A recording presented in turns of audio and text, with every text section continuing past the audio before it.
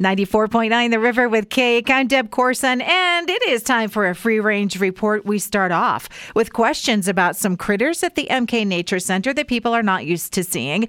They're also along the Boise River in that area. These are mink. And just about every year, there's been a new litter raised at the MK Nature Center. A new restaurant, Listicle, this time from lovefood.com, your state's best new restaurant. And the winner for Idaho is the Rib and Chop House in Idaho Falls. That is a chain, by the way, with locations in Montana, Wyoming, and Utah.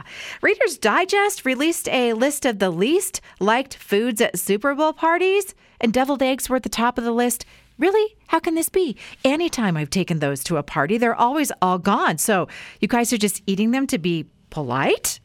A dermatologist on TikTok has stirred up a lot of controversy by saying we are all showering too much. She says between 3 and 4 times a week is enough. More is damaging to the skin, but go ahead and hit the stinky areas with a spot wash daily, of course. Now, the spork is getting fancy in Japan. Hot sellers are the Scoon and the ramen fork, and they both look like sporks. The Scoon has a bigger spoon part for slurping, and the ramen fork has a built-in colander so you can sift the goodies out of the soup.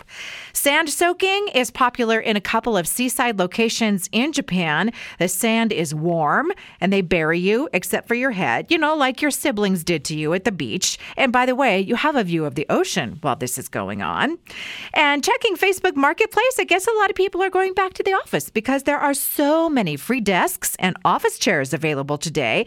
Other interesting finds, a collection of Raggedy Ann and Andy dolls, $65 for all of them.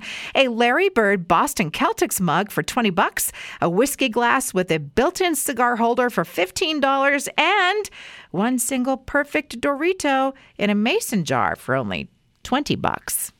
That's a wrap on the Free Range Report tonight, and the fresh edition is coming your way on Friday night. Past editions can be found at riverboise.com and riverevenings.com.